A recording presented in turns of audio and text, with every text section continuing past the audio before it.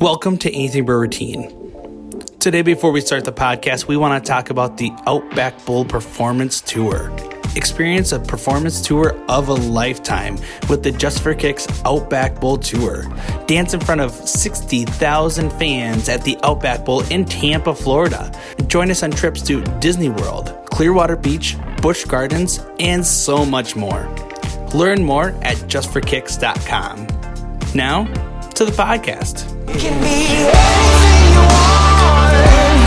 You can be everything you choose. Do not let it slip away. 'Cause if you never try it, you never know. Hello, this is Cindy Clow, and today's episode we're just going to be answering questions that people have asked on my Dance Coaches and Teachers Unite Facebook, which if you are a teacher and a coach and you haven't joined it, we hope you join the 9,500 people who have. So Megan from Iowa asked this question. I'll be a first-year coach this year. I would love to get ideas on how to foster creativity in a world where all we know is TikTok videos. How do we help our dancers be the creative ones and think outside the box and not hide behind their phones? That is a great question. So I guess first off, I would say in some ways, I think TikTok has lent itself to making kids more creative. I don't know, maybe I'm wrong, but they're having to film and do all these things. So I guess when I'm trying to get kids to be creative, I really use the music as my guide or as their guide to help lead them to where they need to go. So talk about the music, talk about the different sounds, talk about the layering of the beats in the music, like the syncopated rhythms and the different rhythms that they can hear. Maybe have them clap them out.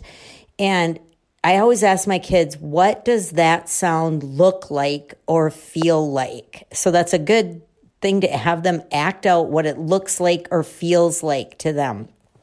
And depending on the song, I mean, if it's an emotional song, that's usually easier. I think improving is a great way to get the kids to be creative.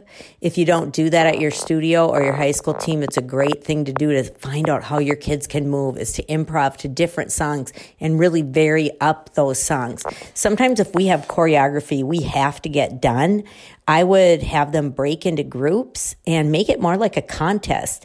And more times than not, when they come back, but by the way, when you break into groups, have them in different rooms, because if they're in the same room, they start seeing each other and copying and feeding off each other.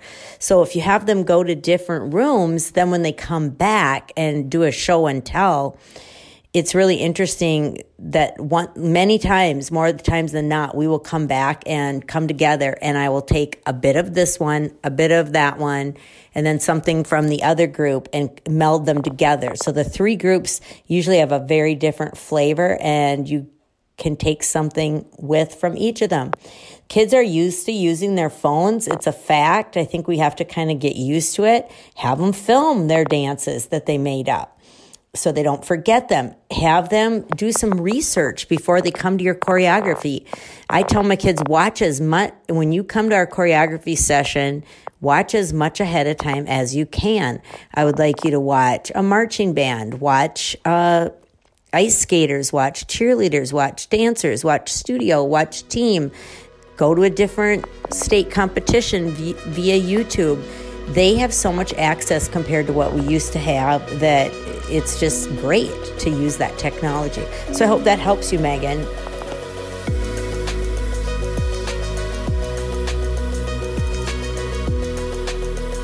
Thanks for listening to Anything But Routine. If you like the podcast, subscribe and give us a rating. We'll see you next time.